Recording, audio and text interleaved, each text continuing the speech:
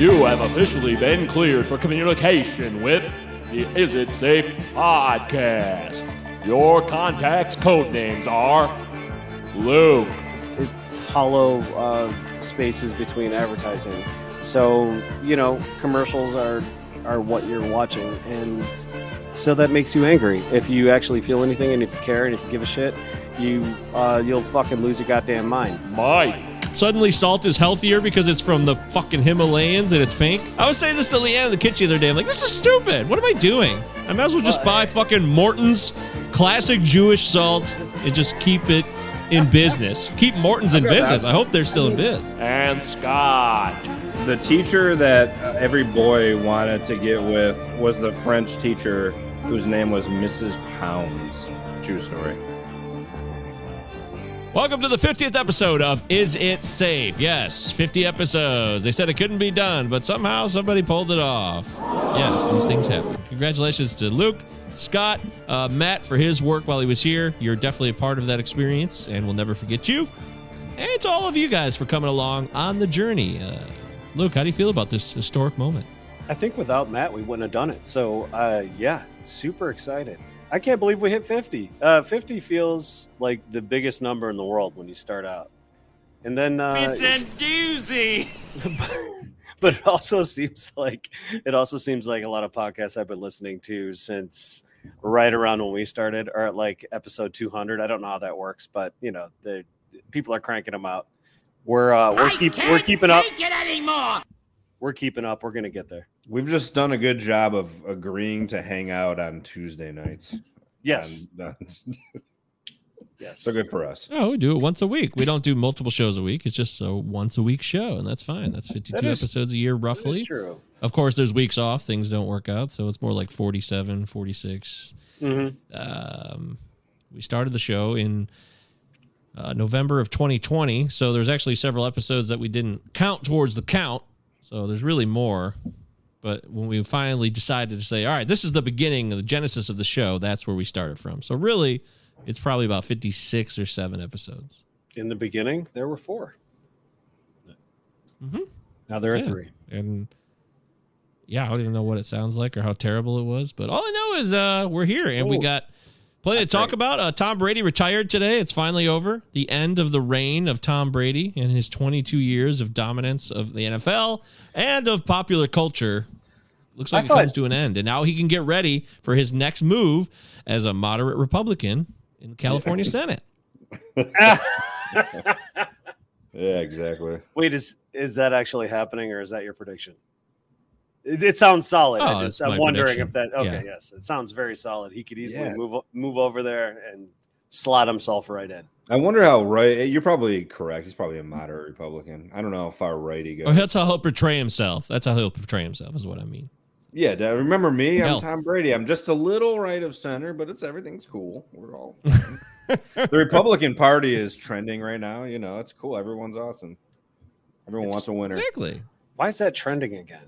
Did Daily Show come back? What the fuck is happening? I think Republicanism is just kind of trending. We're losing our foothold over here, Luke.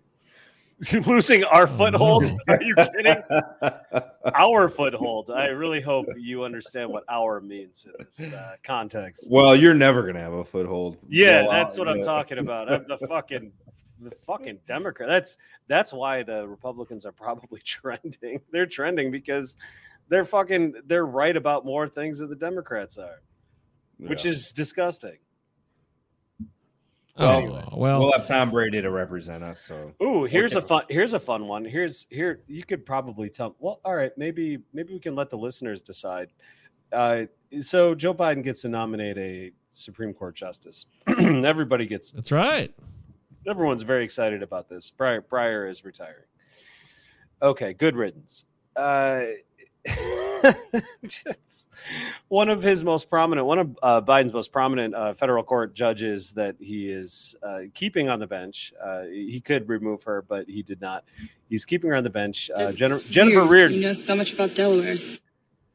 Jennifer Reardon, who was a partner at Gibson and Dunn, the law firm that is basically is on Chevron's what do you call it? They're fucking pay. What Dole. the fuck? Dole. Yeah, it's on their fucking dole. Stephen Donziger is a.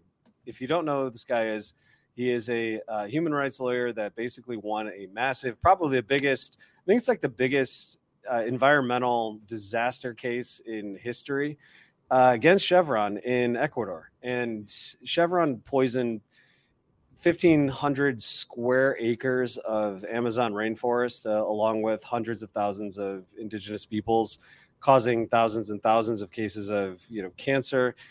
He won this case over 20 years ago. He has been on lockdown basically because a corporate-friendly judge had actually chosen. Did he beat his wife? Had chosen a corporate law firm to actually prosecute the case, basically, and it is one of the. I think it's the first time in history this has even happened. So this guy has been on house lockdown over a misdemeanor because the charges that they were able to levy against him were basically misdemeanor charges, and that was as far as it went. So normally a misdemeanor charge costs $5,000 and you get, like, let's say a 90-day jail sentence. He was in fucking prison, and it cost Chevron and it cost the lawyers who prosecuted this case over like $200 million or something like that. Man, I'm glad I called that guy. That's right. And so one of Biden's major judges that he's allowing to keep on the federal court is someone named Jennifer Reardon, who is somebody who was working for Chevron and was actually as a big proponent, or somebody that is connected very closely to Kirsten Gillibrand in New York. And so Biden, what does he care about? Fucking environmental rights and environmental justice, climate change, any of that shit? Fuck you if you tell me that. If you tell me otherwise, he's keeping people like this, corporatist judges on the bench who are absolutely blatantly against the environmental rights and the human rights of, let's say, people in fucking Ecuador because she worked for fucking Chevron. And I'll just say, just in case I got any of those details wrong, I'll just say allegedly. That's weird. You know so much about Delaware. You fucking Joe Biden. So why do we think the fucking Republican Party is trending? Yeah, it's because that shit, the people see that shit, they're fucking livid, and I agree. Because people love money.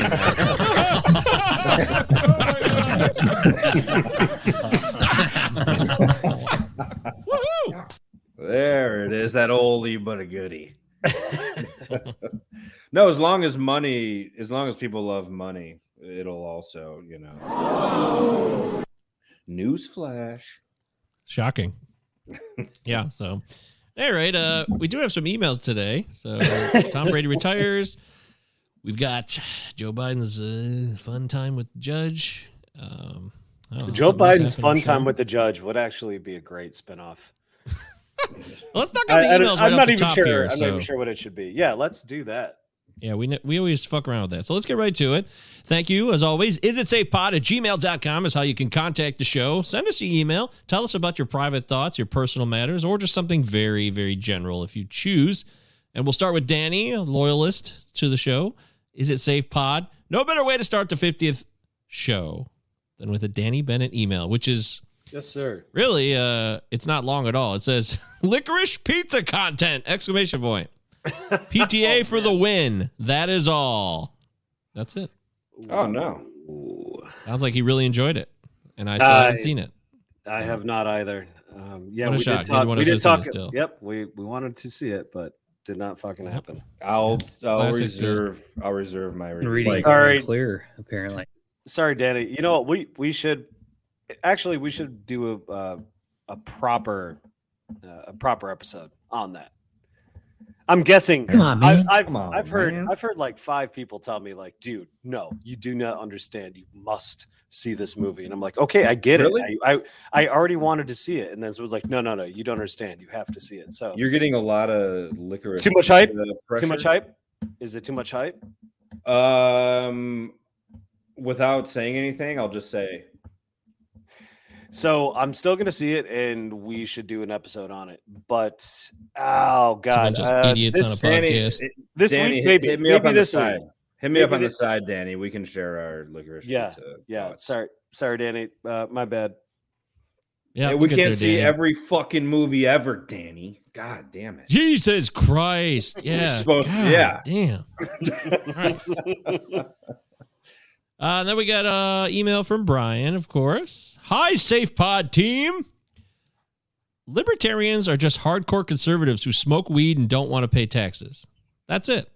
Everything else is a nightmare. Also, if any of you were approached to run at a local or state level in government, would you? I feel like we've talked about this before, actually, on the show, over our first 50 episodes. And we kind of covered that. You guys remember that? I love that we would have even broached that subject. No, Matt was the member of the pod that was built for public service. Oh, absolutely. I don't know. I don't think that he would even want to do it. Yeah, he's the only one that doesn't have enough skeletons in his closet. Yeah, I think fuck that guy and his nepotism.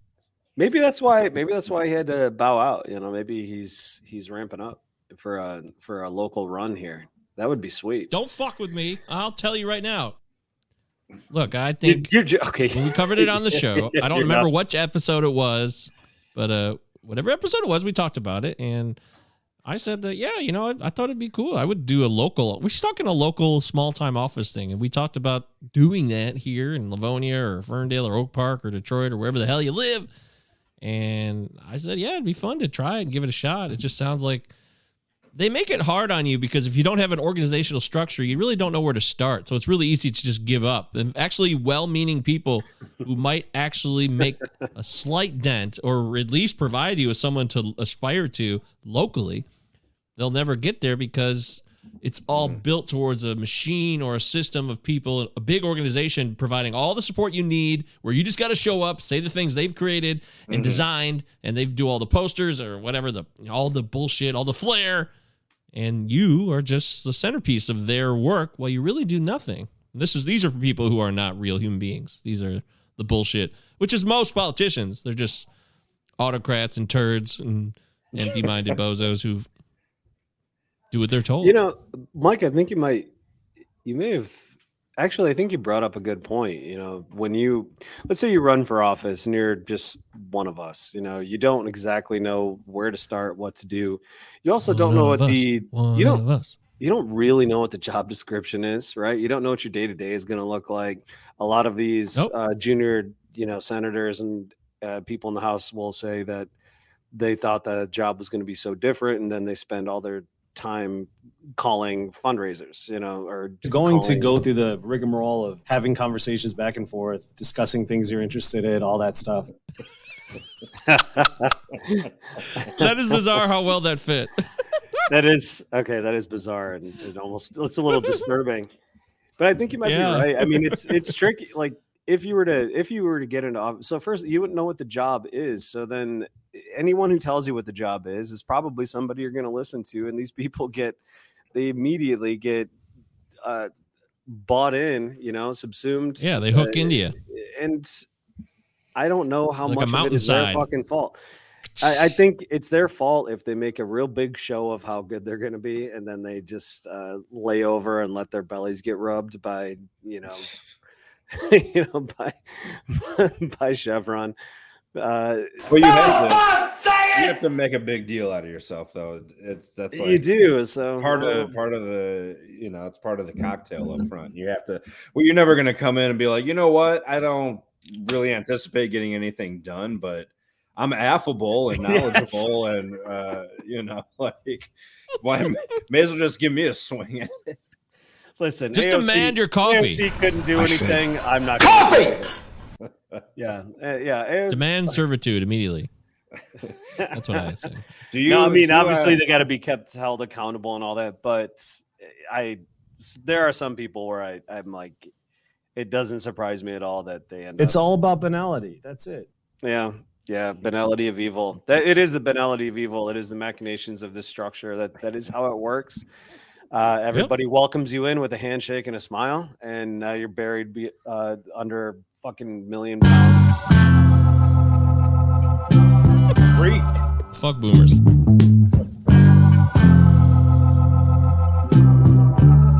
Fuck boomers. Boomers, I hope y'all die. Fuck my parents. Fuck boomers. Fuck boomers. Fuck boomers. Fuck my parents. Fuck all you boomers. I hope y'all die.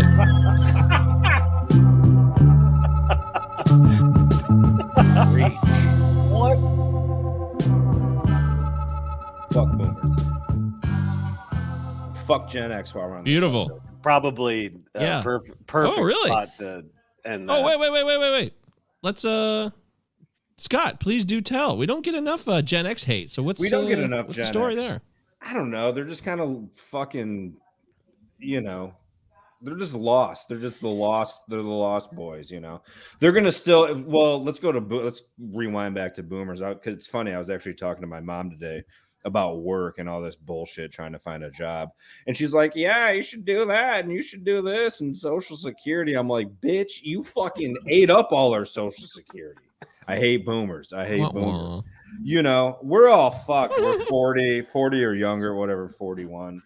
I don't know. I don't think I identify with the Gen Xers. They're just like these weirdo lost aliens, in between. I don't think I've ever really... Trash. Everybody knows it. Thoughts on Gen X? You guys got strong feelings on this? I mean, they're gonna get, speaking of Social Security or whatever, it's gonna all be dried up. My ex 55-year-old girlfriend's gonna get that shit before we do. I would say Gen X. Gen X has got to be okay. So Gen X is right after boomers, right? So Gen X has got to be just. So they're the kids of boomers. So the real boomers more racist. Than, they're not. They're less racist than boomers, but still like close-minded. They're like, I worked for a lot of Gen Xers, close-minded people. That try to be cool. I feel like the Gen Xers are China. So the Gen Xers are in a weird position because they're in the post-racist and pre-racist phase. So it's like it's like there was this sweet spot where they were like, yeah, all right, let's go disco, and then Reagan hit, and it was just they went all in on Reagan. That's Gen Xers are the worst because of that. Yeah, a lot of yuppiedom.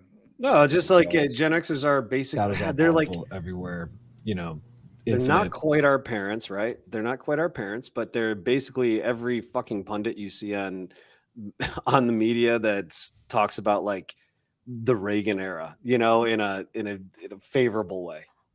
Those are Gen Xers. Oh my God.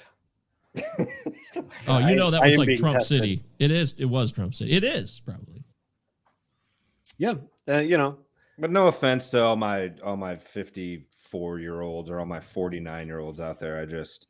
I see a lot of differences between you and I. They were the first people to vote for fucking Reagan, right? We make everyone a fucking hero in death. Yeah, I don't understand. Or maybe they were the second. But hey, we still love you. We still love you, Gen Xers. We're just being critical. I don't. I mean, but well, I don't just automatically fucking all of God's love anybody from a particular generation. God's love. I mean, God's love, Duke. That's what it is, Luke. If you're the kind of people right now, if your generation is that group of people, then it happens to have something to do with when you were born, whatever your age has to do with your decisions, your political decisions. If you're the kind of people that are basically trying to shut down anything that might actually help anybody on the working, anybody in the working class, anybody that's, disempowered, disenfranchised, poor, whatever, then you are not somebody that you're someone that maybe I'll talk to, but at the same time, I am not going to defend your generation in any way. But that again, That depends on whether or not your generation actually matters. You know, if you're just like an asshole that grew up in America and you believe in everything that you've been taught, then you're just a different kind of asshole. It has nothing to do with your generation. Do you like Phil Collins? Exactly. Yeah, that's true. But it's hard to argue. Yeah. It sucks cock.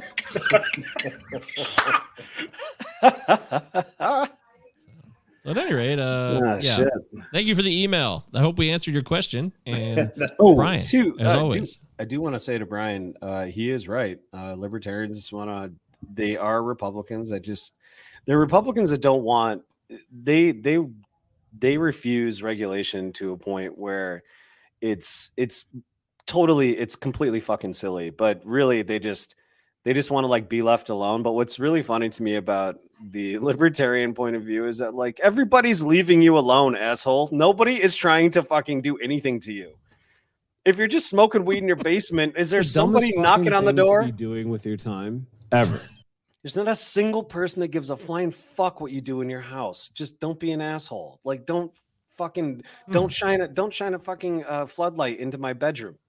Okay, don't do that. Don't purposefully plant a tree on my side of the property line when you know that I won't notice it for like 10 years until it's huge. Fuck you. Now enter Joe Rogan discussion. Oh, right. Yeah, dude, what the hell is going on there? Neil Young. Fuck the bozos. I don't know. Neil Young and Joni Mitchell are really important revolutionaries, and they're gonna take down Spotify because Joni Mitchell Joe Rogan has fucking says predictable dumb shit and has predictably fucking pseudo intellectual dipshit libertarian guests that are obviously just gonna say the type of shit we know they're gonna say. So now Spotify has to, they're doing something about it, quote unquote, which is nothing. Basically, what like anyone that mentions COVID-19 is going to get slapped with like a warning. So now the Is It Safe podcast, I hope we get the warning from that should be our goal, to be important enough to get a fucking disclaimer from Spotify that hell yeah, COVID-19 is being discussed on this show. So just wanted to put that out there. But absolutely, in terms of actually, what the fuck is Spotify gonna do? I mean, I don't know. And then Joe Rogan comes out with a pseudo apology, like, well, I'll try to be more mindful of presenting the other side, or having guests on that, have an opinion contrary to this contrarian opinion of vaccine bullshit. So it's a mess, but it is. The thing that interests me is the whole, I don't want to say censorship. That's a little heavy-handed, but it is going, we are in that territory when it's like, right? I mean, at the risk of sounding like a libertarian who feels like he should be able to say whatever the fuck he wants, it is kind of sticky. I mean, we want to be able to say whatever the fuck we want to on this podcast. Like, how would we feel if we, were slapped with some fucking citation of sorts? Like, nope, you've gone too far. That Scott guy says this and that Luke guy says that, and that's not going to fuck me running. It's just not going to matter unless we have enough eyes and ears on it. It really just comes down to a big popularity contest. And Joe Rogan hosts the number one podcast, for better or worse, in America. So it is a sad comment on what constitutes power in this country, isn't it? That a guy that has a podcast is somehow that fucking that destructive, that dangerous, that you need to actually violate the First Amendment by shutting his ass down. Because the average fucking ninny is going to Joe Rogan for their content versus leaders. Well, the ninnies aren't. The ninnies are not there. The ninnies are like listening to clips and freaking out over it. The people that actually don't give a fuck listen to it. There's a couple points I want to make with this. Yes, Joe Rogan has 11 million viewers per show. It's a massive audience. Spotify has a lot invested in it. It means everything to them, so they're not going to back down from that. At the same time, he had on the recent Hullabaloo was about two dudes he had. I listened to the clip, the audio clip, which maybe I could find. We had two cardiologists, two very, very highly credited doctors with patents related to mRNA and shit like that. You know, they're not morons. They just had differing opinions of the COVID. We're in a weird time right now with COVID. We've always been in a weird time with COVID. And right now we're in a bizarro time where you say things and they actually might have validity, but they could be connected to previously out of control right-wing conspiracy theories now. Now it's all starting to amalgamate together. And this is how I'm viewing it as a human being. And it's getting really, really confusing. And also Neil Young had a music service, I don't know if he still has it, called Pono. And its whole focus was on providing high-end audio because a lot of these streaming services provide compressed MP3s. And if you're an audio file and you got to have your fix, Pono's here for you at a higher rate. It was his thing. It was his idea. Hold on. That is a weird thing for him to care about. Neil Young, a guy that released so many fucking lo-fi fucking like acoustic records back in the 60s. This guy cares about fucking high fidelity. All right, whatever. Just keep going. I'm just telling you that. So it was like a competitor. It's fine. I do love Neil Young. I just that is just a hilarious and now it's starting to make sense. He's got a capital angle also here. But he also sold his catalog, so he doesn't have the rights to it anymore. So he can also say whatever he wants. Mm-hmm. So if they take his music away, who cares? To him personally, he doesn't. The money's already been made. He sold his publishing rights. Mm-hmm. So when he says, "I don't want my music on Spotify," he really has no authoritative control over the actual decisions. No authorial control, or financial interest whatsoever. He has no ability to control his own catalog. Oh man, that's rough. Because he sold it for millions of dollars, which he is entitled to. I mean, so he's got his nut. I would feel bad, but I'm not. I don't care. What is he doing? What? I'm just throwing in a few pieces of information related to this. This is good context. So he sold his catalog to Spotify, correct? Or did he sell it to something else? Oh no, to Sony, whoever owns his publishing catalog. He sold it to Sony or something like that. Now, so he doesn't actually have any authorial control over his catalog. So wherever it plays, it plays. So now he wants to pull it, even though he doesn't have the power to pull it because he doesn't own it, correct? Well, it has been pulled off Spotify, and so is Joni Mitchell's. Right. So then, that's a separate reason. That's just because of pressure or a decision by the publisher to pull it themselves. Okay. So the publisher was like, I don't want to hear from this old coot that keeps coming into the office talking about Pono. We're gonna take the songs down and we'll deal with him later, and we'll let this Rogan thing just fucking simmer down, and then we'll put it all back on Spotify in 30 days. Yeah, it's a fucking it's a dog and Pono show for sure. Yes, Neil Young does to me look like an old coot. Oh, is that bad? Is that a good thing? He just looks like an old coot. He's a genius, but video to address some of the controversy that's been going on over the past few days. And first of all, to say thank you to everyone that sent love and support. I truly, truly appreciate it. And it's been very nice to hear from you. I wanted to make this video, first of all, because I think there's a lot of people that have a distorted perception of what I do, maybe based on sound bites or based on headlines of articles that are disparaging. The podcast has been accused of spreading dangerous misinformation, specifically about 2 episodes, a little bit about some other ones, but specifically about 2. One with Dr. Peter McCullough and one with Dr. Robert Malone. Dr. Peter McCullough is a cardiologist, and he is the most published physician in his field in history. Dr. Robert Malone owns 9 patents on the creation of mRNA vaccine technology and is at least partially responsible for the creation of the technology that led to mRNA vaccines. Both these people are very highly credentialed, very intelligent, very accomplished people, and they have an opinion that's different from the mainstream narrative. I wanted to hear what their opinion is. I had them on, and because of that, those episodes in particular, those episodes were labeled as being dangerous. They had dangerous misinformation in them. The problem I have with the term misinformation, especially today, is that many of the things that we thought of as misinformation just a short while ago are now accepted as fact. Like, for instance, 8 months ago, if you said, if you get vaccinated, you can still catch COVID and you can still spread COVID, you would be removed from social media. They would ban you from certain platforms. Now, that's accepted as fact.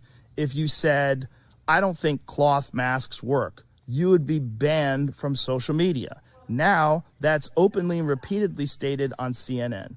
If you said, I think it's possible that COVID-19 came from a lab, you'd be banned from many social media platforms. Now, that's on the cover of Newsweek.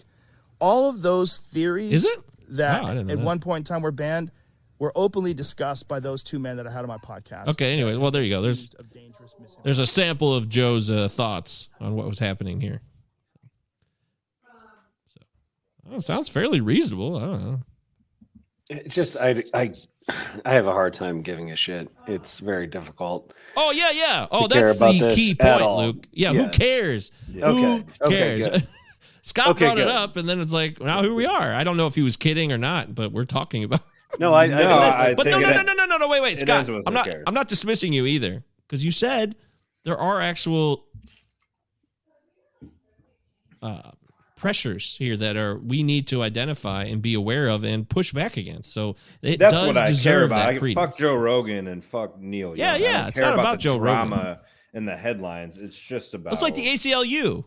You defend anybody. They defend Nazis in Skokie, Illinois against Holocaust survivors because you have the right to express yourself, whether you like it or not. It's a classic tale. It's an old trope that we all know about. I saw the ACL. I never watch Bill Maher anymore.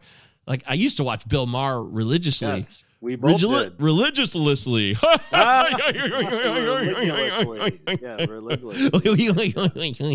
Fuck me running. But I never watch him anymore. I don't know. I guess I got out of habit of it. I don't know. Maybe something changed in me. Who cares?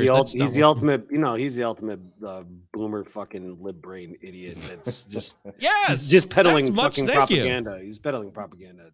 It's getting so bad. It's intolerable. I can't watch it for more than 5 fucking seconds. Maybe the point, and I am happy leaving it here, is just that it seems as though these huge tech companies are now the overseers of the nanny state. Like, it's their job to fucking protect us and to like shield us from all this misinformation, when really I'm just at a point with COVID and quote unquote misinformation and consuming news media where it's like, you're free to be an idiot. Like, you're fucking free to consume whatever you want. I don't know what we can do. We can't hold people's I find your lack of faith disturbing. Now, there are certain things that I'm fucking cynical, man. I have a lack of that. Oh yeah, you're so cynical, dude. It's pretty appropriate. It's pretty appropriate. That's so bad. Yeah, that is so bad. You should never challenge our overlords like that. Trying to be gentle. What is your number again? What's your number? 11278. I find your belief system fascinating. Citizen 1278, you are in violation. Look, let me. Okay, so back to the Maher thing. So I watched it on YouTube. Apparently, it's available on YouTube now. That's how far behind the times I am on him. You can watch his whole episodes without. It's not like a scam either. And he had the ACLU dude who'd been the head of the ACLU on for like 30, 40 years. And he has a documentary out about him. It's something Glosser is his name. I forgot his first name. But he's been the head of the ACLU forever. And he talked about how the ACLU has changed. Clearly not a shill. No. For who? For who, though? Oh, please go. Please keep going. I may have jumped to a judgment that I should not have. Yeah, I think he did, because he no longer runs the ACLU, and he left because they created changes in I know who you're talking wording. About. Yeah. The wording of their directive now, of their expectations. They no longer will support or take on clients that have certain types of pigmentation. Ideology. No, because they always defend. I mean, yeah. I was just curious. I don't think it was pigmentation, but I'm pretty sure it was the exact opposite of what the ACLU exists for. The ACLU is not a government operation. It's not. It exists to fight against the government and any other types of tyrannical attempts to minimize free speech, whether you agree with them or not. And now he is a guy, he himself, I think his name's like Irving Glosser. He was his parents, his grandparents, they died in the Holocaust. And yet he was one of the people who pushed that charge in the late 70s to defend the Nazis in their right to march. That's right. Yeah. In a town filled, they did it in Skokie intentionally because it was literally filled with Holocaust survivors with fucking tattoos still on their arms and shit. And the fact that those people were in pain from that is the example of a legitimate pain, as opposed to other people who are in pain from hearing words from others today that they find offensive or just cruel, that don't really hold up to the same weight if you really compare the two. And that's what the ACLU is doing now. You do bring up a good point. That is the outer boundary and the outer limit of free speech. It is yelling fire in a crowded theater, right? It is about your words creating a real harm, something that actually is going to endanger people. Now, the idea that Joe Rogan is that guy is specious to me. It does not feel. Oh, no, I'm not saying that either. No, that's not what you're saying. Just so far, see. That's not what you're saying. But like the point behind, defending, like, I hate what you say, sir, but I'll defend to the death your right to say it. That whole attitude, that is like there's actual legal precedent, and it is based on that idea that, as long as your actual like proclamations don't create an immediate harm that endangers people's lives right now, it's protected speech. So for him, I realize that. But now, what's happening now in this world is that you have people like Joe Rogan. It doesn't matter who you are, you're corporatized to such a degree that now there is corporate liability, or there is potentially corporate liability because you're under contract with them. So that is the shit that is making it completely fucking nauseating and makes me like not give a shit. Because I want to fit in. Because now this is not about Joe Rogan. This is about Spotify and what they're able to put out now. And so it's. I mean, he didn't do. If you're even remotely leveled out human being, I think you can probably listen to a Rogan podcast and deal with it. He's got a lot of wacky guests. I suppose that's the reality I reside in. Maybe I shouldn't take it for granted that I can listen to Joe Rogan and not get fucking mentally corrupted.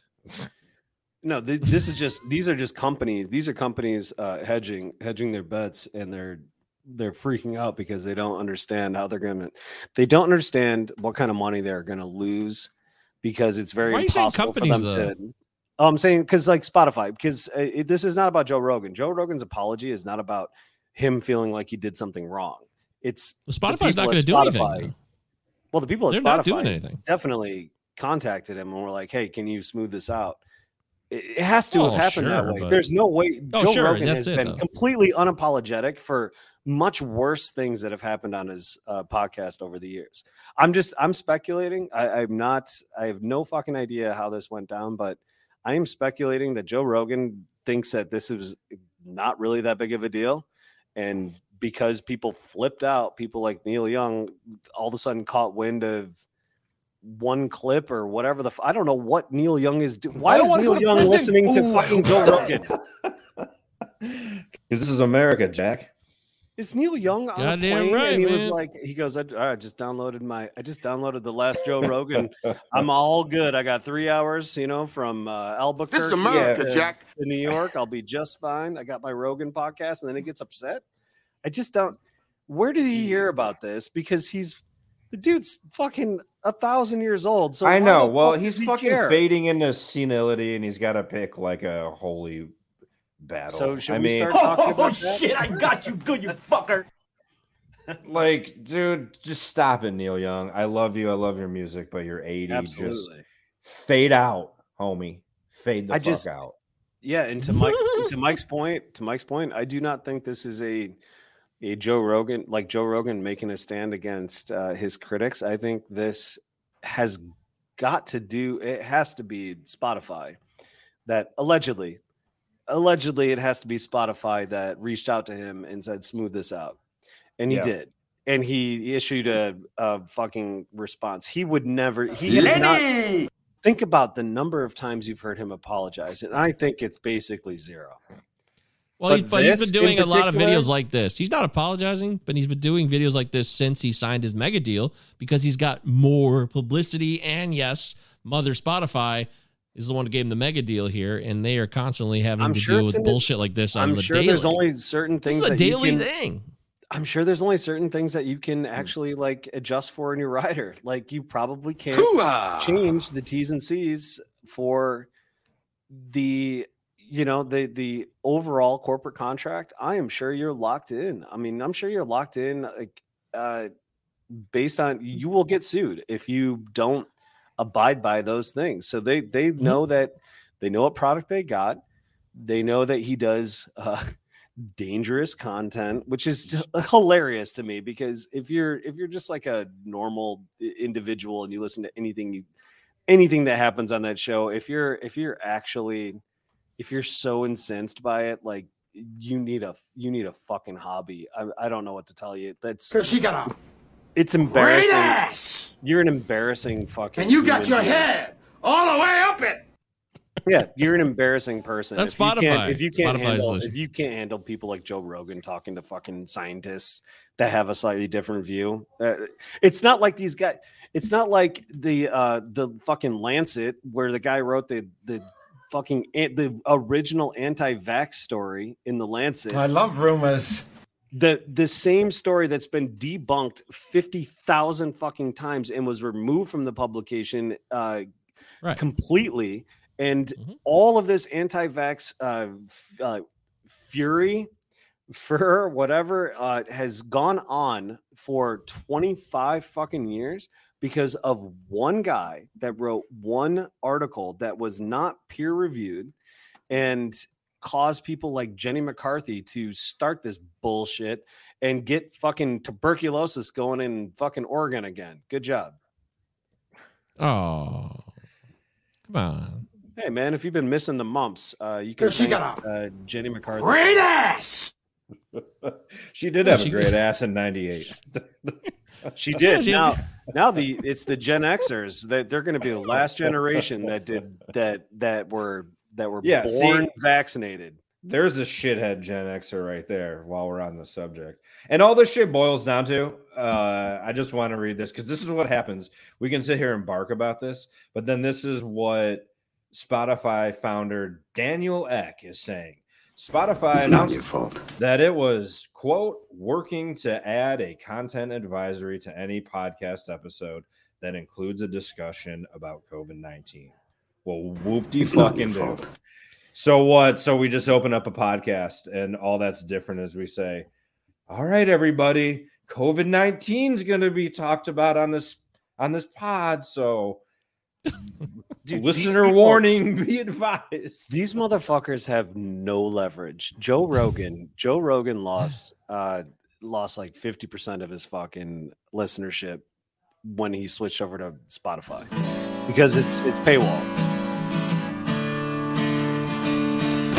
Forgiveness is more than saying sorry. Oh, we're done. Okay, we're done with that. Yeah, that was that could have gone on for a while, but I cut it short. Yeah, I appreciate you. Forgiveness. It's all about forgiveness, Luke. I mean, in the end, whether you got your head all the way up her ass, or it's about forgiveness, or whether Yeah, motherfucker, I eat everything. I eat the pussy, I eat the butt, I eat every motherfucking thing. Yeah, whatever you're doing. I mean, just do your thing. This is not about. This is not. Yeah, you're right. Okay. We can move on. It's not about forgiveness because there's nothing to forgive. It's totally insane. It's totally fucking insane. Bits and doozy. Remember what everybody used to say 20 years ago? You don't like it? Fucking turn it off. I'm a flipper to gibbet. Turn it the fuck off. Turn it the fuck off. The people who actually do have weird. So okay, yeah, but you're already buying in. That's the thing. You're getting sucked into this now because by even saying that, you've already gone too far into the conversation. I'm being sucked in a little bit. I will say one last little wrap up comment, and I will. I will keep this quick. The people that are actually, let's say, anti-vax, anti-mask, whatever the fuck, who cares anymore? Those people, they're going to be listening to Rogan. Doesn't matter. There are going to be zero people who are pro-vaccination and wear their mask. There are zero of those people that are going to be swayed by some guest that Joe Rogan has on his podcast to, let's say, not wear their mask. Like, what is the actual health concern? What is the yelling fire in a crowded theater comparison? It doesn't exist here. It's so ridiculous. And it makes me sad. And it makes me want to cry.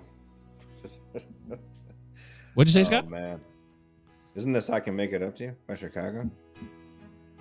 Or whatever the fuck this song is called. Everybody needs Dude, this is so great because when I worked at the post office and I was like almost fully fucking blown out, there's this dude that only worked on Sundays. And he was like 38. He was like, pretty much my age. And he would always listen to fucking like yacht rock and smooth rock. And I can remember coming home from a particularly terrible shift at the post office after like 13 hours. Don't be that guy. And this song was fucking he was just blasting this song. Just trying to get through the day. It gave me a little bit of joy, yeah, before quitting. He was a desperate man. Did he say this right after? Yeah, motherfucker, I eat everything. I eat the pussy, I eat the butt, I eat every motherfucking thing. Yeah, right? We were talking about eating butthole while listening to Chicago. Did he have a commentary about that? Are we at? We might have to introduce this song into our respective bedrooms. Drums. Yeah, this is the Spotify Joe Rogan I'm Sorry song. I'm so sorry. Fuck this guy, man. I fucking can't stand this motherfucker. Peter Cetera, you piece of shit scumbag. Egomaniac to the fucking extreme. Chicago's a great band and you think you're above them? Fuck you. Fuck you. The original Chicago, by the way, not your 80s puffed up bullshit. I've got my fucking super conditioned hair and super high pitched voice all ready to rock to make you come real fast. Fuck you. Hard hitting commentary on Cetera. Fuck. I've got some real opinions about Peter Cetera. I really do. The fact that he won't even I have no respect for people who won't. This, you've seen this in a lot of documentaries. You've seen him at 60 Minutes. Any type of hard-hitting journalism piece. We asked Peter Cetera to sit down with us, but he declined to comment or sit down in front of a camera. Anybody who does that, I got no respect for you. If you won't even comment, I understand some people might get nervous in front of a camera. I'll give you that. But if you're a fucking performer, get the fuck out of here. Fuck you. I'm sorry. This is in its heyday and shit, too. Like, this isn't now as a 77-year-old man, right? Well, this is 2000s. This is after the fact, too. Yeah. I would probably, I could see myself being the rock star that just like didn't want to talk to anybody when I was done with it. Okay, I see that point, dude. That's fair. I actually understand that point. I don't know. I think about that often. I mean, it's all just masturbatory conjecture, but like, you ever think about that? Like, I wonder if I would just be a fucking terrible, like, professional athlete.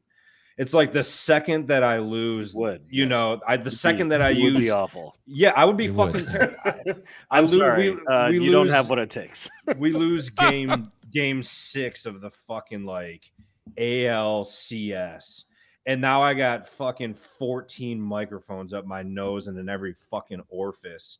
I'd be like, get the fuck out of my face before I attack you. And then I We would got lose my that from the job. source. There you are. You just got to keep reminding. You just have to keep the dollar signs in your eyeballs and be like, chill out. It's just a fucking game. I just got paid $25 million this year to do this shit. So these people can anally probe me with fucking microphones and bullshit questions when I'm like, it's like they catch these guys, like it was years ago, like Michigan State beat Michigan on obviously I'm going to bring this up. Like, how dare you, sir? I know. Last second, I just think of it because fucking field goal kicker whose life basically amounts to nothing, who's going to be, who's going to work a cash register at Meijer after the season's over with, sinks the kick. Yikes. Triple zeros. No disrespect to our Meijer fans. Then he gets exactly. I love I'm more like I'm more like in support of the Meijer worker here. Fuck the kicker. Yeah, but definitely. But he's gonna go from being a collegiate That's when people athlete like us have got to forge ahead to working at Meijer, right? Because that's what you fucking do. There's nothing wrong with that. I worked at Meijer. Yeah, I know, but you're kind of saying it like it's negative. Well, I mean, come on, buddy. Hey, we love you, Meijer people. You're derailing me. The whole point is we just Spotified you. You're Joe Rogan, and we Spotified your ass. Yeah. God, you can. All right, that's it. I'm canceled because I said that a fucking college kicker is gonna end up at Meijer. Oh, it's a good thing you got two names. You can fucking hide behind the other one whenever you need. Oh man, I'm sorry. As an ex-employee of Meijer, I seemingly bagged on my Meijer. Also, former employee here too. Yeah, I worked there for union jobs, baby. Union jobs. We've been over there. Mike, if you work there for more than 17 days, that's got to make the resume, right? Well, it always makes the resume. It was always part of it. But yeah, I worked there for about a week. I think it was a week in Lansing. Anyways, finish your point, Scott. I'm sorry. You had a really good point about these athletes. It's not cool. They make millions of dollars. Well, yeah, not collegiate athletes. But anyway, the whole fucking point is you catch these dudes, like highest highs, lowest lows in their lives. And, like you got to be prepared for some profanity or some real emotion there when you're fucking putting microphones in people's faces. Well, who you blame is the original assholes who created the cookie cutter. Go back to Bull Durham. Great movie. I love Bull Durham. But they were already responding to the fact that there had been this professional code set up to just respond. Don't let anybody inside. Don't give real responses. We don't want to let the locker room out to the public. It's their fault. If they just would have started from an honest point of view from the very beginning, we would have a lot more great content for us to really connect with athletes and these people on another level. I could see that. And I think we all missed out on something because this wall was created in the beginning. But I also understand that you also want to have privacy, and I get it. So nothing's black and white. Everything's gray. There's a hybrid here we're missing. I mean, what's that? We can't be too hard on Peter Cetera because his we got that from the source. There you are. His documentary about swinging in the 80s is called The Highest Highs and Lowest Lows. So what? It all comes together. You're missing he doesn't like to be on camera because he's saving it all up for the camera. He just doesn't want to be on live TV. Thanks for reminding us of that. Every once in a while, we forget. That guy, like you said, that guy is spending all of his time trying to just bring people to climax. This is a man's world. This is a man's world. Thanks for reminding us of that. Every once in a while, we forget. I mean, it also comes back to sticking microphones in the orifice and all that. You guys, you haven't seen the movie, so you don't know what I'm talking about. There's microphones and orifices. It's great. It's great. Living in America. This nothing wrong. This episode's allegedly Pete Cetera has a pornography film that's on Netflix that he's been filming for a long time, but it's not released yet. Damn it. Someday. By the way, this is hilarious. Living in America. There's nothing wrong. There's nothing wrong. I love that. Hey, living in America, there's nothing wrong. I actually can't remember where that's from. Where is that from? Living in America. I get it. I know. I've heard it. Where's that from? There's nothing wrong. That's James Brown, man. That's James Brown on CNN in one of the finest interviews. That's the interview. Scott's ripping on athletes in their interview. Or actually, he's ripping on the media for their, it always comes down to the media. Probing. But in this case, the media gave us gold with this James Brown interview. So we should be grateful for that, Scott. I think we should. Oh, no, the media, they're only 88% chip bags. If you can get somebody high on camera and record it, that's a good day. Holy shit. That's James Brown high on camera in 1988. That's prime. I was going to say, I haven't seen the interview. I was going to guess that was late 80s because that's a bygone era, I think. I know. You can't do that shit anymore. Otherwise, we're going to have to issue warnings like viewer discretion advised. Like someone might be high during this interview. Someone might be completely incoherent and having a great time. What'd you say?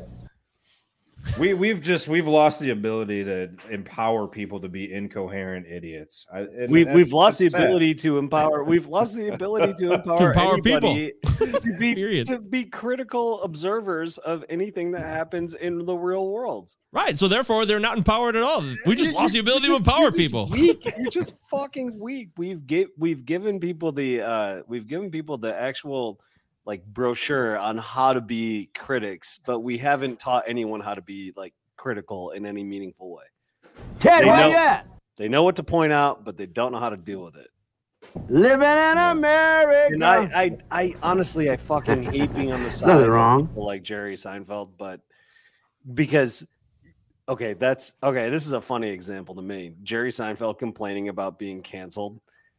That cracks me the fuck up. If you've ever seen his actual stand-up, it is the most fucking milquetoast. Yeah, it is just mayonnaise on cornflakes. That's what you're fucking watching. And he's upset about being canceled. What a pussy. I'm sorry. What a fucking, that's a shame. What a weak-willed piece of shit. He's just a guy that thinks way too much of himself. And that's a shame. The show is great. Him as like an individual comedian, completely ridiculous. That's a shame. He isn't important or edgy enough to be canceled. He fucking wishes he could get canceled. That's the thing. I think that's exactly right. I think funny. Scott's right. I think Scott is 100% right. Right? I think he begs for that. He wishes that he had the only thing missing from his career. Yeah, you're right. Yeah, it's one of the last.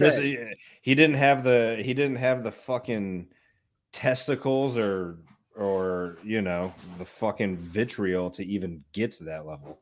I think he's an aspiring motherfucker. Dude, Dave Chappelle set off an entire like fucking tweet storm and all that. Has Jerry Seinfeld ever been in the news? No, only for fucking that girl with the huge boobs when she was like. Yeah, that girl's. When was that? I forgot that. Look it up. All right. That was 1994. That was during the Seinfeld heyday, like 94. She was like an NYU student, 18. He was like 40. This woman is, she totally was fine. Gorgeous. Totally all right.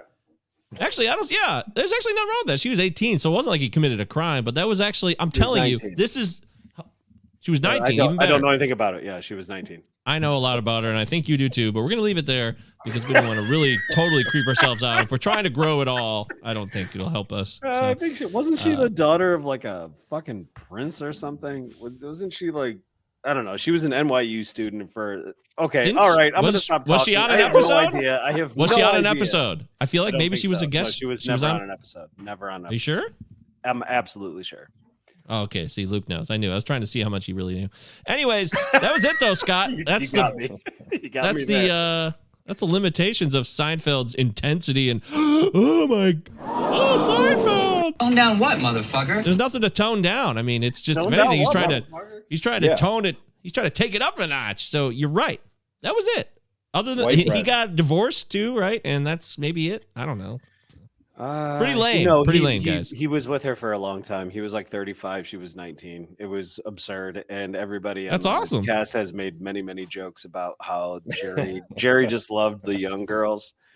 And we saw the whole show. It was a parade of lovely ladies. So good for him.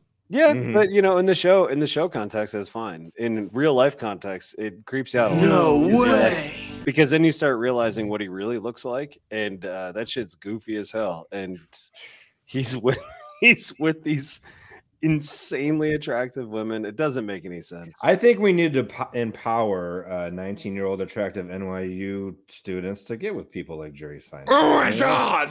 So what I was saying is, I think she was like, I'm not going to say she's a royalty, but I swear to God, she was like, anyhow, it was like a millionaire meeting a millionaire. It doesn't really matter. Sure, trying to make it nice, like a gene it's the pool. elite of the Like, elite.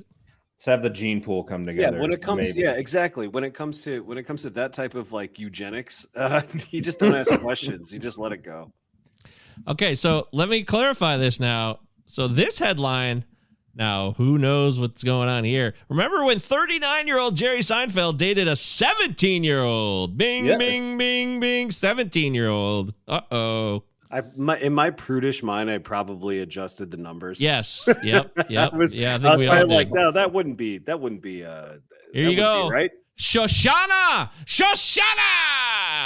Oh, that reminds me of Inglourious Bastards. Au revoir, Shoshana! Anyways, that's a Nazi. Shoshana Lonstein was a senior at the prestigious, here you go, Luke, prestigious Nightingale Bamford School on a fucking boarding school on the Upper West Side. On a spring afternoon, she was approached by one of the most well-known comedians in the country. It appears unclear if Lonstein knew exactly who she was talking to at the time. But after a short conversation, he looked at her giant tits, and he knew that he had to see what they looked like without a shirt on. Reasonable. Is that word for word what's in the article? It all was until I said I think the tits part. Yeah. Might have. Yeah. It's exaggerated. I might have exaggerated that. Yeah. It's absurd. I mean, he had to have screwed something up because what is he? I don't know. Okay, I can't talk about this. All right, we got to move on. Oh no! I don't... Yeah, motherfucker, I eat everything. I eat the pussy. I eat the butt. I eat every motherfucking Shoshana Lonstein, yeah, right? 1994 audio. hot mic, Upper West Side. No offense to guys that have thinning hair and all that, but if you look like Jerry Seinfeld, you look like a fucking human Pez dispenser in a fucking suit. He's a nerd. He's a fucking nerd. He always was. He was a Mets-loving baseball nerd, a Superman dork. Yeah, I mean, that's it. So he's probably got a schwanz to end all schwanzes, though. That might be the thing. No, no fucking way. You think he's just slinging like 5 3/4? Nope, that would come up by now. You know how long John Hamm was walking around Hollywood before somebody snapped a shot of that fucking banana he's holding in his pants? It took like 2 days. It was like, oh, who's John Hamm? Oh, look at John Hamm's wang. Speaking of the man that looks like John Hamm, Luke Horlbeak. Yeah, there it is. Let me finish this quickly. So the story of Jerry and Shoshana is probably best told in a People article from 1994 titled "The Game of Love." Man, what a time it was! 1994, where People was king, a magazine that millions of people read, apparently, or at least looked at in doctors' offices or dentist offices. And they stumble upon the article called "The Game of Love" from the perspective of the world having taught itself to accept their romance. So when Jerry Seinfeld fell for 17-year-old Shoshana Lonstein, cynics snickered. Oh, no. How about that? And yet the article mostly focuses on Seinfeld's quest to date a woman 21 years younger than him. Near the very top of the story, People's Karen S. Schneider recounts an interview Seinfeld did with Howard Stern, in which Stern, as he would, joke about Seinfeld being the sort of boogeyman in a windowless van that parents warn little children about. Howard Stern that's funny. Oh, the guy that puts like women from the street on a Sybian and puts them on a microphone is judging this shit. Howard Stern homed in on this May-August aspect of the relationship when the radio host interviewed his old friend last spring. So, Stern said, feigning moral indignation, "You sit in Central Park and have a candy bar on a string and pull it when the girls come?" Jesus Christ. Amazingly, Seinfeld, master of his comedy domain, was flustered. She's not 17. Definitely not, he insisted. So, okay, so she has an age, right? Yeah. Well, as long as it's 17, we're fine here. We can move on. Well, they do tell us that Lonstein turned 18. This is for the record. Shoshana Lonstein turned 18 years old on May 29th, 1993, shortly after the two met. So it sounds like they're splitting hairs here. Who knows? I'm sure he waited because he would probably be terrified to lose his career. And once he hit 18, it was party time. So, because that's how America works. It's a fucking sick, strange, prudish, but bizarre place where we have laws in place where it's down to like a literal day where you could go to jail or not. I'm not justifying it. I just find it's just wild. Sounds like you're making a case. No, it's just fascinating. It's fascinating to me. Like, I don't know how you make laws about that. Like, well, look, if he or he, because these days more than ever now, it's the males that are being exploited by these out of control teachers. No, dude, these female teachers. Listen, hold on. She went to. Okay, this is the last I got to say about it. She went to. I can't. I'll take the over on that. I got sucked in. I got sucked in. All right, 30 seconds, fucking tops. She is.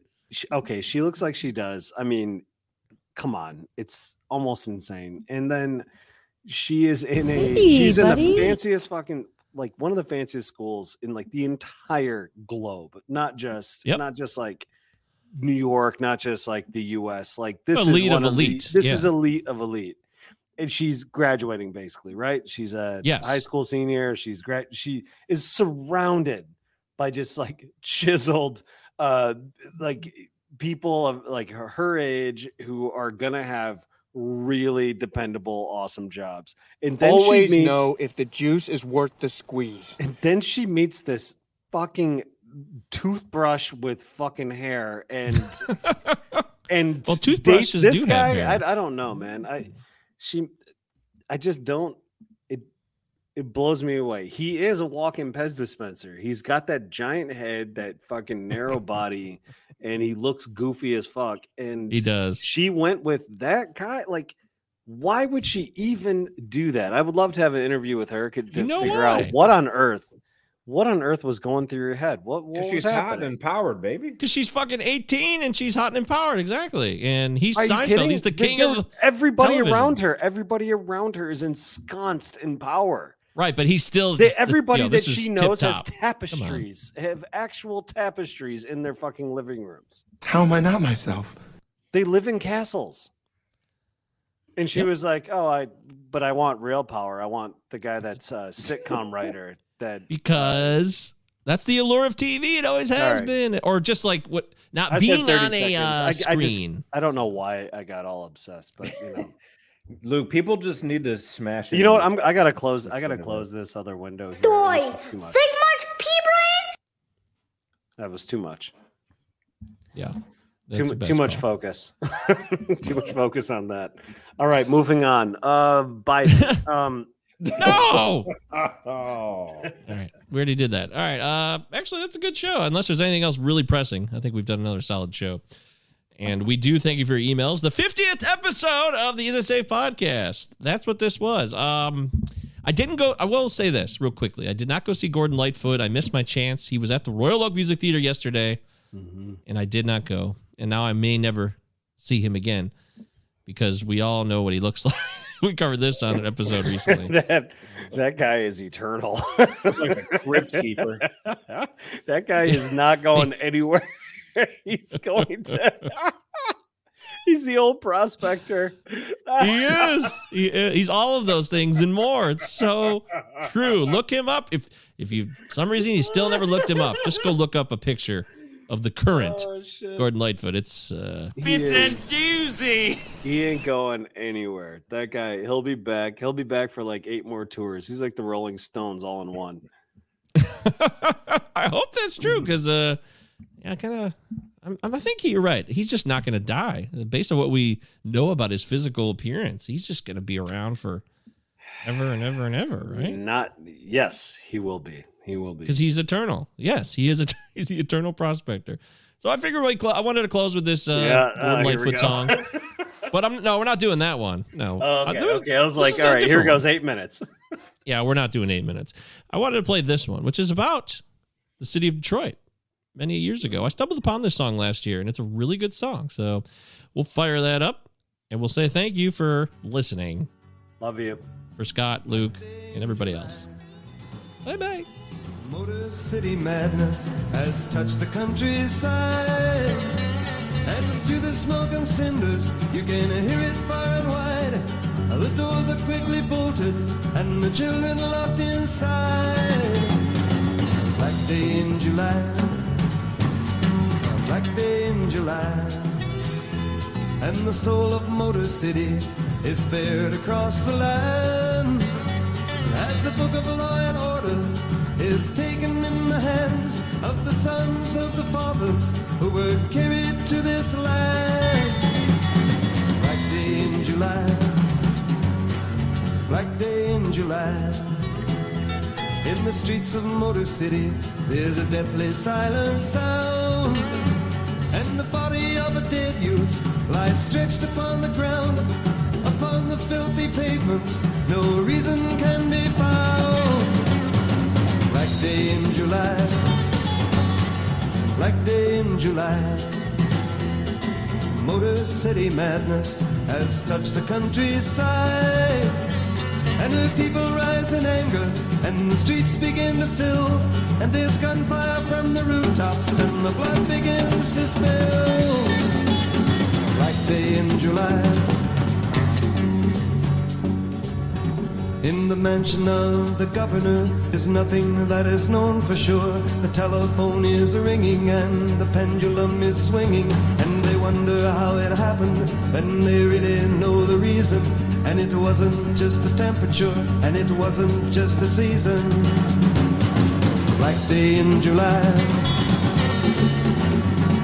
a black day in July, Motor City's burning and the flames are running wild.